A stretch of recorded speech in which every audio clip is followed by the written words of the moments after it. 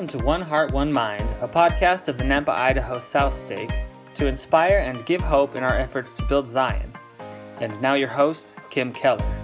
Well, welcome to the One Heart, One Mind Nampa podcast. This is a podcast that the Nampa South Stake and the Church of Jesus Christ of Latter-day Saints has started. Actually, in response to the whole COVID virus situation, we have felt that the members of our stake haven't had a chance to congregate very much. We don't have stake conferences or ward conferences. We're not hearing the stories of the members, and the members aren't hearing the stories from each other. And it's a time we think that we'd like to help inject some hope and some positivity. So we thought we'd try a podcast and see how that works. So tonight is our second podcast, and we are grateful and thankful to have three marvelous sisters here with us tonight. They are the spouses of the members of the stake presidency. We've got Sister Diana Stuckey, Sister Cherie Keller, and Sister Caroline Bauer. And welcome all three of you. Thank you. Thank you. We're glad to have you. So what we want to do is ask you some questions, kind of get to know you a little bit, hear some of your stories. So let's just jump right into it. Sister Stuckey, I'm looking at you. Tell us a little bit about yourself. How can we get to know you a little bit better? And maybe you tell us a thing or two we don't know about you. Okay.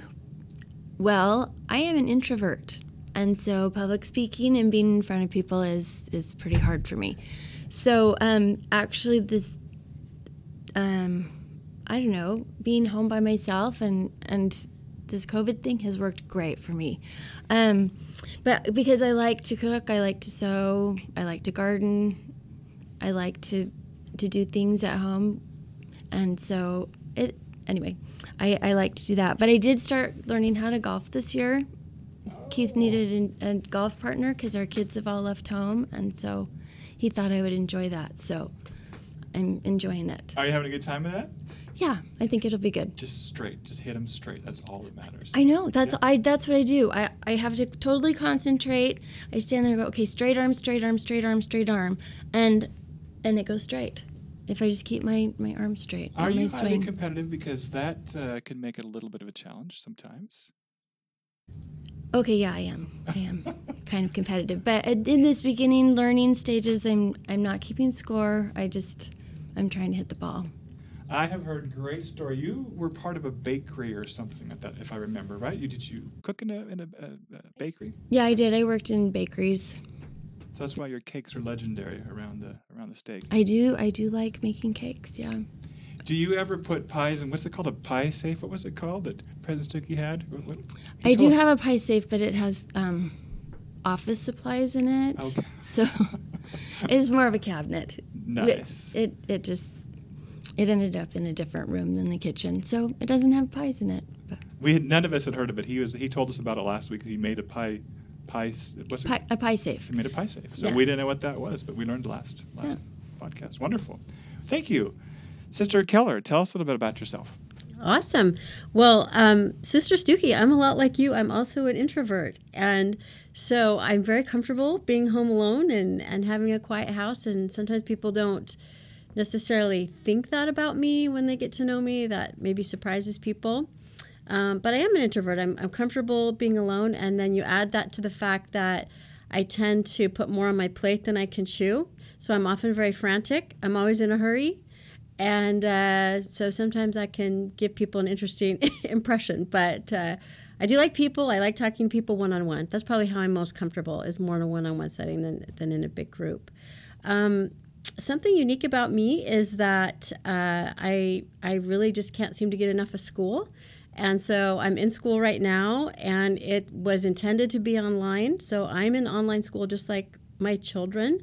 But for me, that's kind of business as usual. That was, planning to be online. I think it's interesting that in May, you were finishing up your MBA, so you were online. I was online. Preston and Macy Lynn came home from BYU, and they were online, and the Shepherd went to online. So literally in the month of May, all 5 of us were doing online school. That's right. Yeah. That's awesome. So what are you studying? What did you study before, and what are you studying now? Are they similar, or are they different? No, they're not really the same. I mean, I went to BYU and got a degree in electrical engineering, worked in aerospace, and then that led me to becoming a teacher, which I think I found my, sometimes when we're later in life, we kind of figure out what we're really good at, or maybe what we were intended to do. And I found later in life that I was intended, my job was to be a teacher. And so I became a physics teacher and taught at Skyview High School. And now I work in higher ed. I work for BYU Idaho. I help mentor student teachers. And my education is I'm working on a PhD in educational leadership. Perfect. Wonderful. Thank you. Thank you. Welcome. Sister Bauer. Hello. Hey. Tell us something about you. You have an athletic shirt on right now. What's that shirt say? Oh, yeah, that's the club that I run, and it's called Idaho Crush. It's a volleyball club. So, do you know anything about volleyball? Yeah, so I've coached over 20 years. Yeah, so I've coached a long time, and I played back in the day. Danny and I both played at BYU. So I got to tell you, there was one day I was watching BYU TV about 10 years ago, and it was back before they had all these new shows that they're making, and it was an old volleyball game, and at the bottom it said like WAC championship game or something like that, and I think I saw you like the winning point or something like that. Am I right? Do I remember seeing that? BYU was playing Hawaii, okay. Yeah, and it was an epic match. It's back in the day when they did not have rally scoring, so every point, I think that match, we ended up, it was one of the longest matches in history of volleyball. It went over 4.5 hours. And they rerun that and show that every month maybe. Wow. Sister Keller, you could tell me because she's very good at the BYU. Well, I was just going to say they don't have a lot of content right now, so they are showing a lot of reruns. Yeah, but I'm sure they show that one over and over. Well, I remember watching it because it was that old block letters, not the nice digital stuff. There's those blocky letters, and it had Caroline Bauer, and so it was awesome. I thought, I know that person. Yeah. Good. Yeah. Tell us more. Tell us a little about. I would say the thing about me that most people know about me is that I have 7 daughters. I would say that's the thing that makes me the proudest. I just feel like that's my identity and who I am because I'm just so proud of them. And I just really focus on them. It just makes me so happy. So anything about my daughters, I just immerse myself completely in.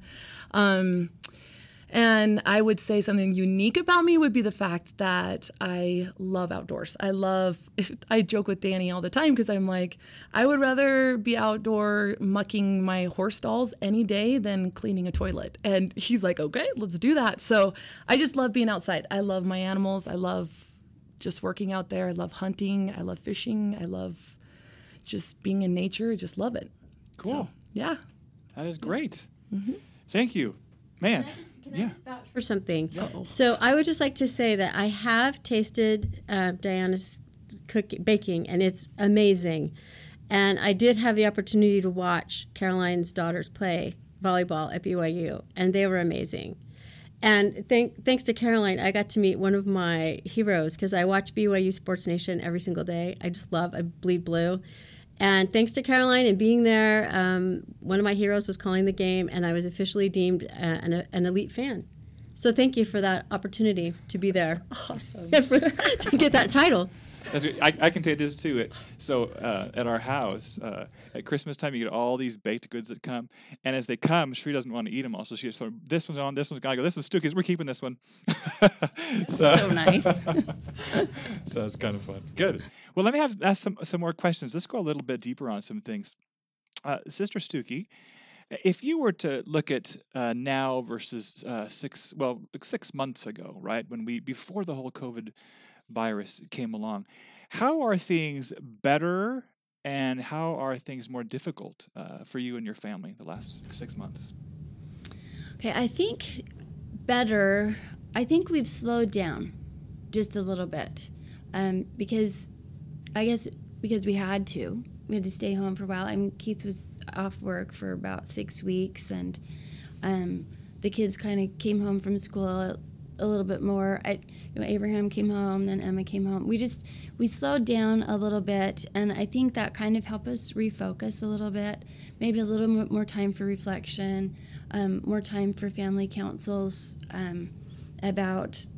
I think we had a lot more conversations about what's really important and how to prioritize our time, and to really kind of take a look at what's going on and say, okay, how are we viewing this? Are we viewing this in a fearful way? I mean, we just had a lot more open conversations about things maybe that wouldn't have come up if we didn't have a major crisis that was affecting the world. You know, it's fascinating. I'm always like, when the kids get old enough, I say, please go to school. Just go. It's time for you to be gone and do your thing. But that moment when they all came back, I know personally, I don't know if it's just this unknown fear, but there is a comfort of all of us being together in the home, which usually I'm like, it's time for you guys to move on. But I felt a very different feeling with my family this time when the COVID virus started. So. Yeah, I think we felt that too. What's been harder for you? What has been some more difficult things, would you say? Okay, I'm claustrophobic, so the mask thing is really an issue for me. It is really hard for me to wear them for a long time.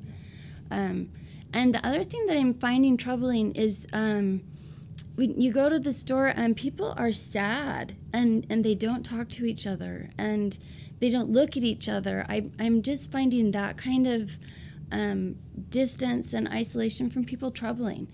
I mean, I think not directly related to me, but just in general, I think there's this feeling of hopelessness and fear that kind of pervades anywhere you go, and I think it's troubling to me that people are feeling that.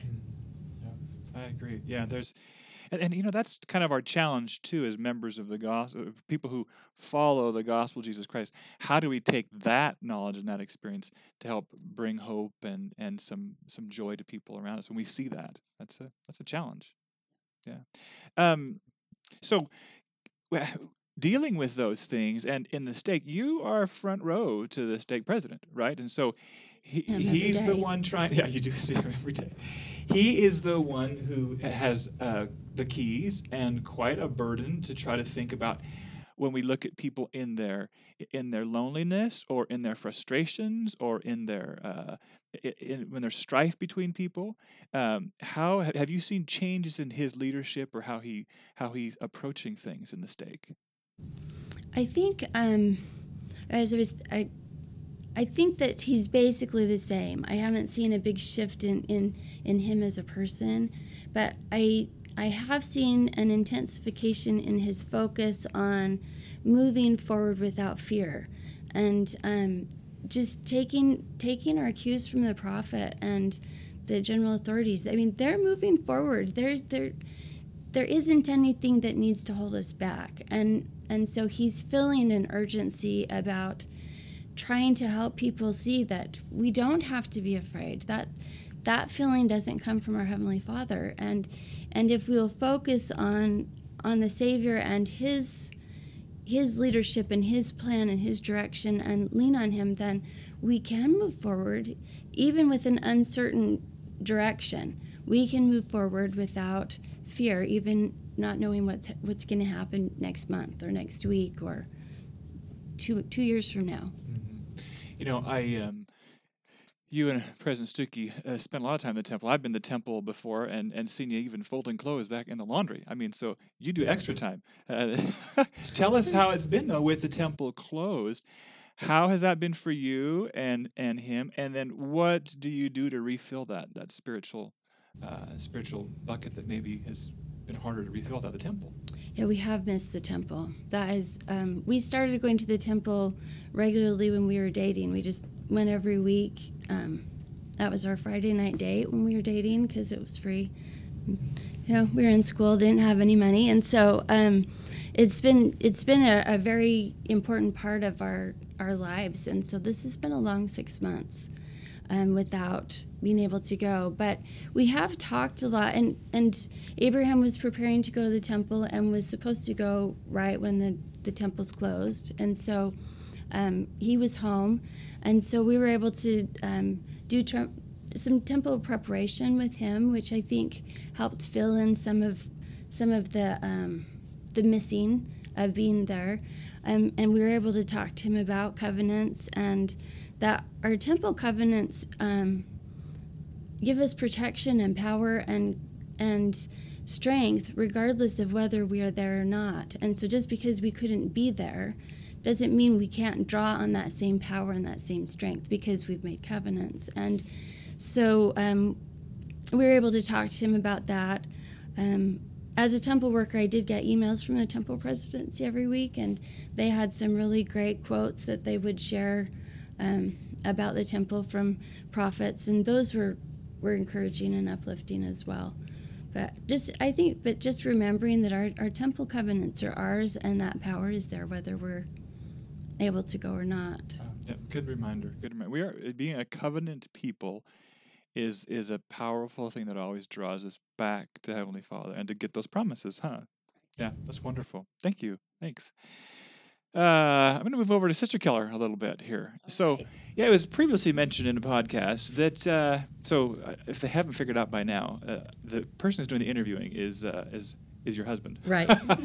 So here's the thing. So I mentioned last time that we got married my last year of dental school, so my basically 8th year of school. Tell us how we met. Sure. I have to say, I'm happy to tell the story. I have to say it's a little bit awkward having you ask the question since you know the answer. How about if I give my version and then you give your version? How does that sound? I might edit. So just to give some context, for where we met, we both went to BYU, overlapped there, but didn't meet at BYU. And we ended up meeting in Los Angeles while you were at dental school and I was working as an engineer after graduating from BYU. And from what I remember, we both went to was it a fireside or a... Yeah, it was a fireside. Would you call it a fireside? It was in the morning, so that's why I wouldn't hesitate to call it a fireside. But President Hinckley, who at the time was not prophet but was in the first presidency, came down to USC's Institute to conduct a fireside for single young adults. And I was invited by a friend, because I lived in Orange County, but I was invited by a friend to go attend that.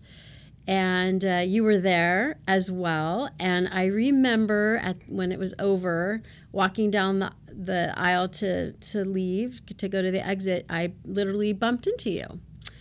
And you said, "Hey, I remember you. Your name's Cherie Keller. You knew things about me." Cherie Keller, yes. Oh, that's right. Yes.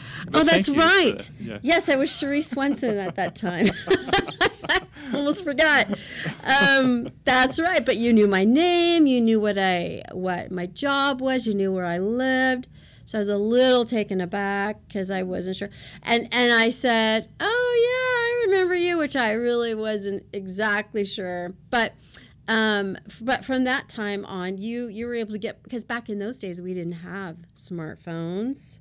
So we had to get a phone number by getting it from somebody or looking it up in the phone book. And so you got my phone number from someone you knew that lived in my ward and called me, and we started dating. And we got married. It was almost exactly a year after we started dating. Yeah. So would you like to edit the story? That's pretty close. I fear it makes me look like a stalker. So yeah. let's rewind a little bit. So we actually did meet before that.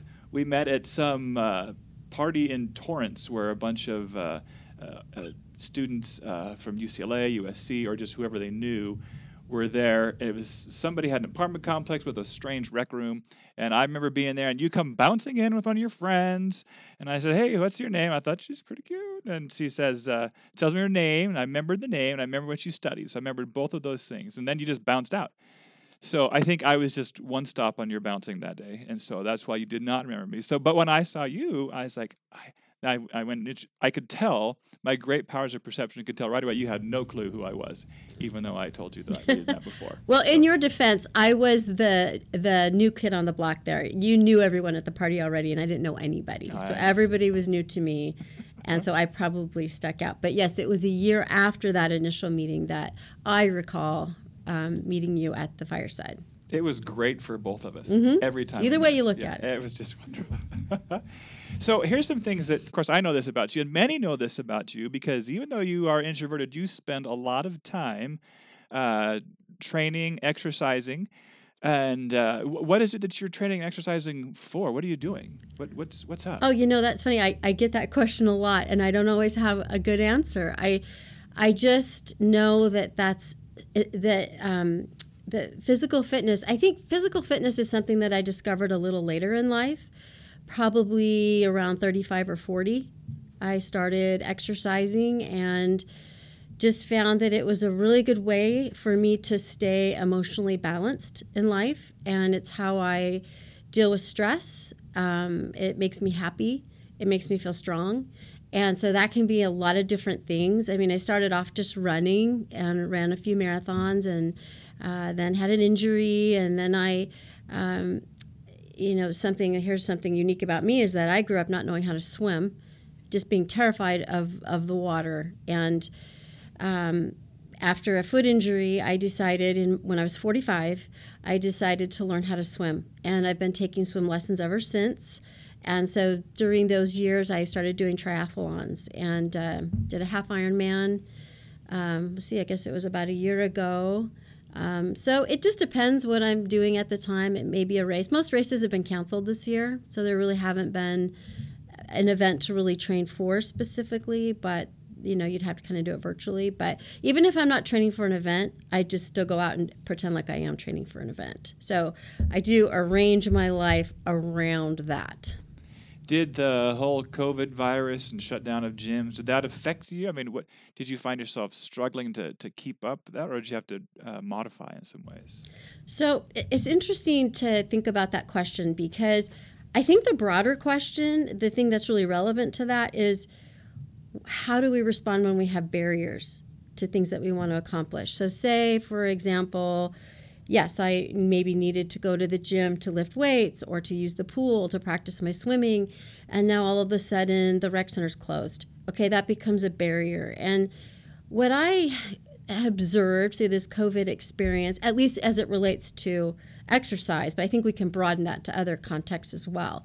But as it relates to exercise, I found people saying, oh, well, the gym's closed. And they just went home and watched TV and ate potato chips. And it was almost as if it became an excuse to not do something. Worked well for me. So, it became an excuse to not do something. And it was almost like they were relieved to have this barrier put in place, because it created a reason to not have to go do something. Because exercise is so important to me, that did not become a barrier for me. I just decided, okay, well, I can't go to the swim right now, and it was too cold to swim outside at the time. It was March. So I decided, okay, I haven't done a marathon for a few years. I'll start training for a marathon. And I probably upped my mileage too fast and ended up breaking my foot about 2 months into training. So that you could say, well, there's another barrier, right? Like, you could say, well, I guess I broke my foot. I guess I can go watch the news like everybody else now. But if you're really motivated, and if there's something that's really important to you, there aren't any barriers to accomplishing it. And I think the question becomes, what can I do? And I've tried to approach everything in that context when barriers pop up. What can I do? Even if I have to ask the doctor, what can I do? And they said, you can bike. You can swim, you can lift weights, you cannot run. And it was hard. It really hurt, because I had a goal to do a marathon this year. But I have found joy in doing other things that still help me fit the ultimate goal. Now, I bring up this idea of barriers because it's really easy for me to sit here and say, oh, well, I'm someone who doesn't, get defeated by barriers. I find a way around them. Well, that really depends on the context, right? So in that context, there is nothing that's going to stop me from accomplishing that goal, even if I have to run around my house or do jumping jacks in my garage. I will find something to do. But I was thinking about what Sister Stuckey said about the temple and how she is used to going to the temple every week. And you hear in church and in testimony meetings, people say, every time I go to the temple or try to go to the temple, I have all these barriers. I get a flat tire, or something happens with the sitter or the dog, whatever. And they say how they have to overcome all these barriers. Well, I am someone that in that context, I'm going to be like the guy on the couch. And I'm going to say, oh, well, I can't go to the temple because I have a flat tire. I'm not going to get on my bike and ride there, but I will get on my bike and ride 50 miles for exercise, right? So I think the question becomes, what are the things in our lives that we're allowing barriers to prevent progress? And we all have them. And we all have those things that we're motivated in, and we have those things that we're not motivated in. But we can ask ourselves in any context, what can I do?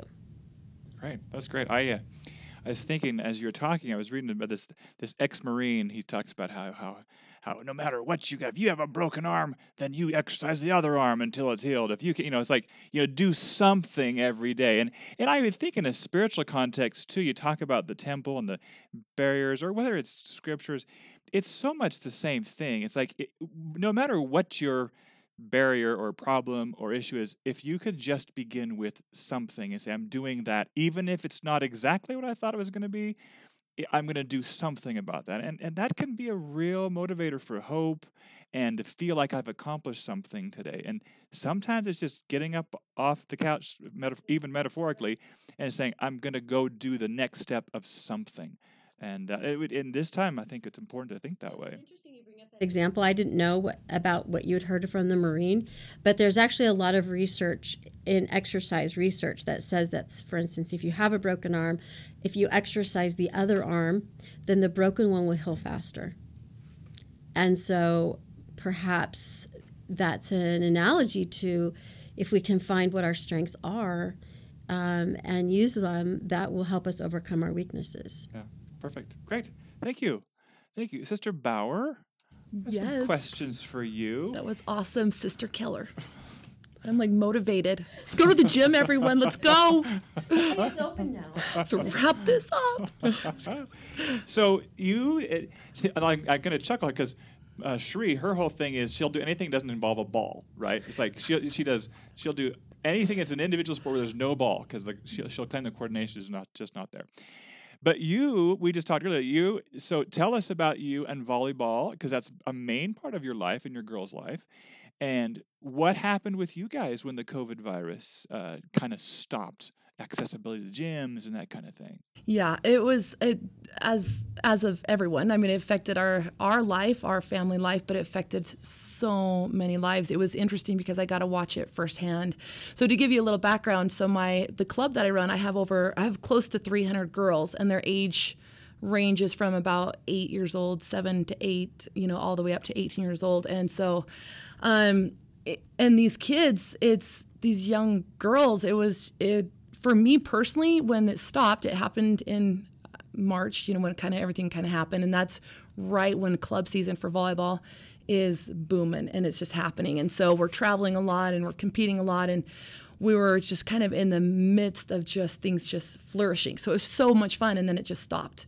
And for me personally, it was kind of fun because I got to take a step back and have my weekends available and spend time with the family, which was just amazing for me personally. But to see it affect the girls was honestly heartbreaking for me. And I got to see it affect not only from a mental illness standpoint, but I got to see it when I'm talking about depression, and I got to see it truly affect them on a personal level. And it was really, really hard for me.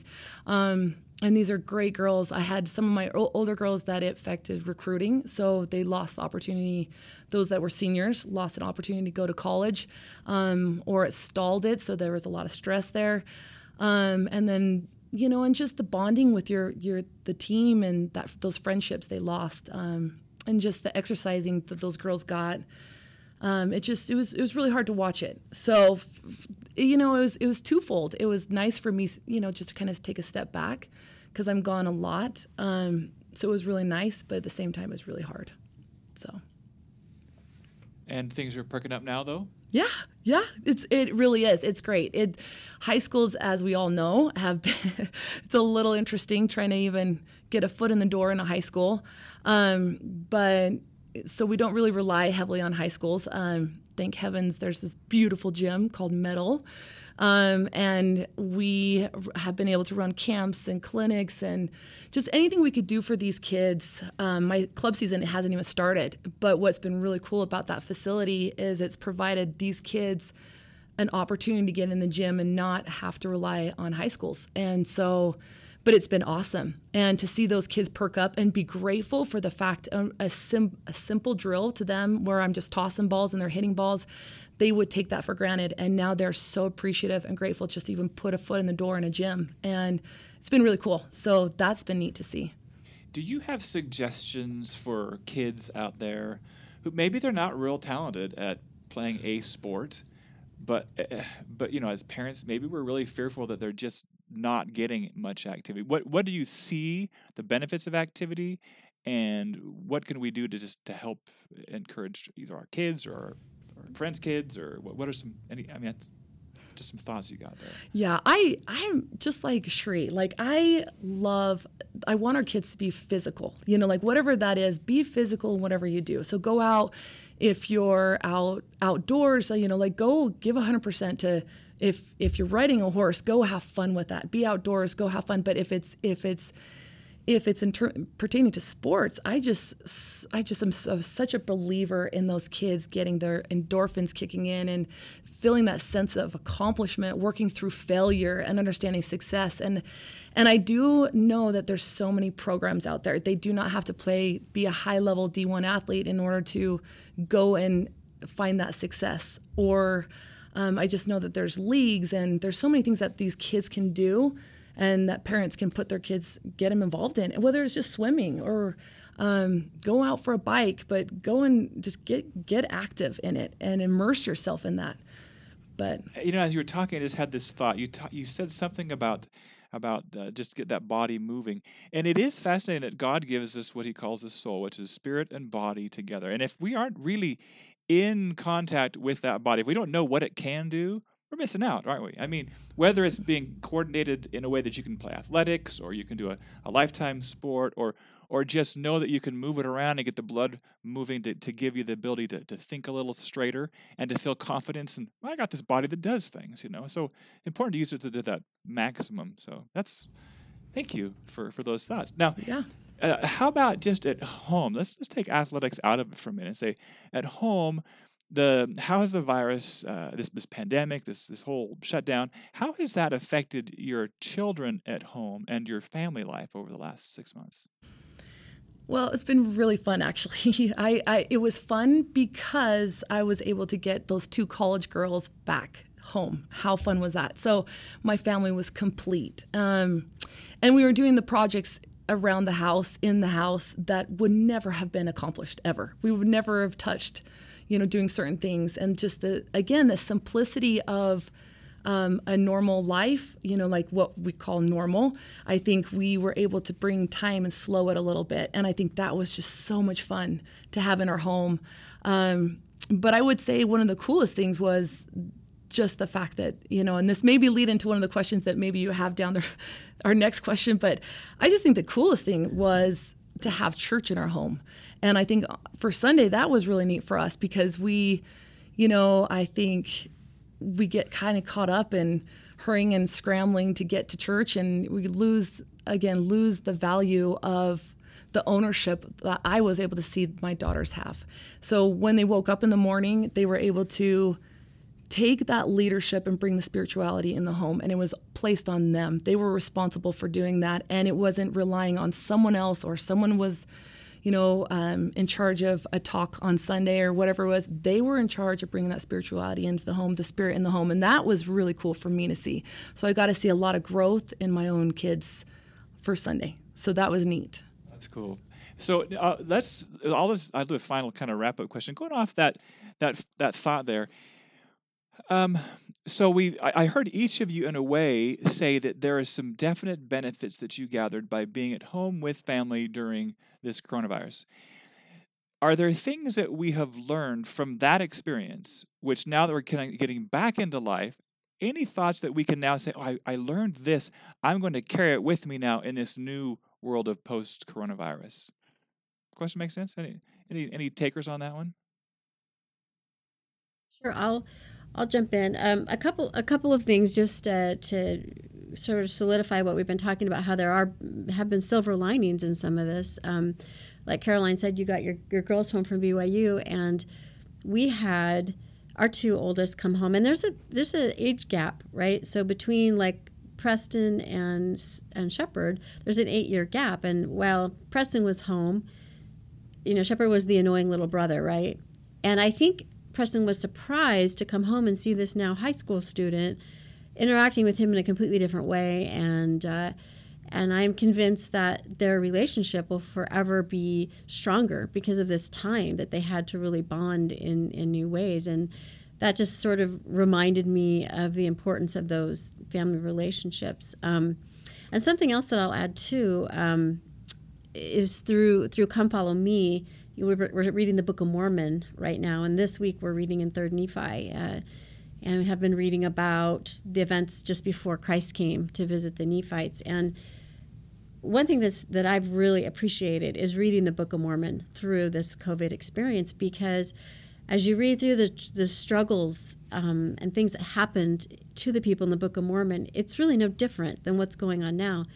Like Sister Stuckey mentioned, the people in the grocery store who don't seem happy, don't seem to be interacting with one another. And as you read the Book of Mormon, it'll say, okay, so there were the people in the church and they had these warm contentions between them, or, they just didn't get along, or you just get a feel that they just weren't functioning as a cohesive society. And in a lot of ways we mirror that.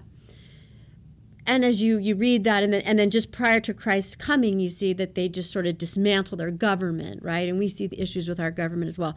Well, the Nephites have to dismantle their government, and they have to just go to tribes, right? Now we're just organized by families. And I just see, wow, this is a lot of parallels. But what jumped out to me was that in the very same chapter, like in the very next verse, it says that Nephi raised his brother from the dead. And I thought, wow, that's quite a miracle that is taking place in the midst of all of this breakdown of society. And just to wrap it, this will be my type. We talked about President Hinckley in this fireside we met at. Well, I did have the opportunity to ask him, and even back then, 30 years ago, I was like, I don't have any hope for bringing children into this world. It just seemed so dismal at that time as well.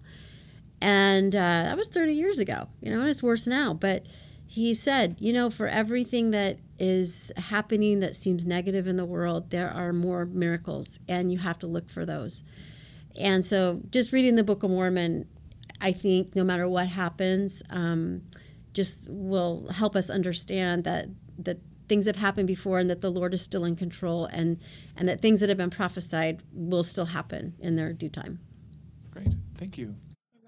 Up miracles, because we've talked with our kids about that through this whole process also. If you look for them, you will see them, because things happen every day that remind us that we're not here by chance. There is a plan. The Savior is directing the work, and we just need to decide how we're going to be invested in it. Where are we going to be? We have 2 missionaries out. This has been a challenging time for them to do missionary work. So I say, choose. How invested are you going to be in this? Be engaged in whatever you can do.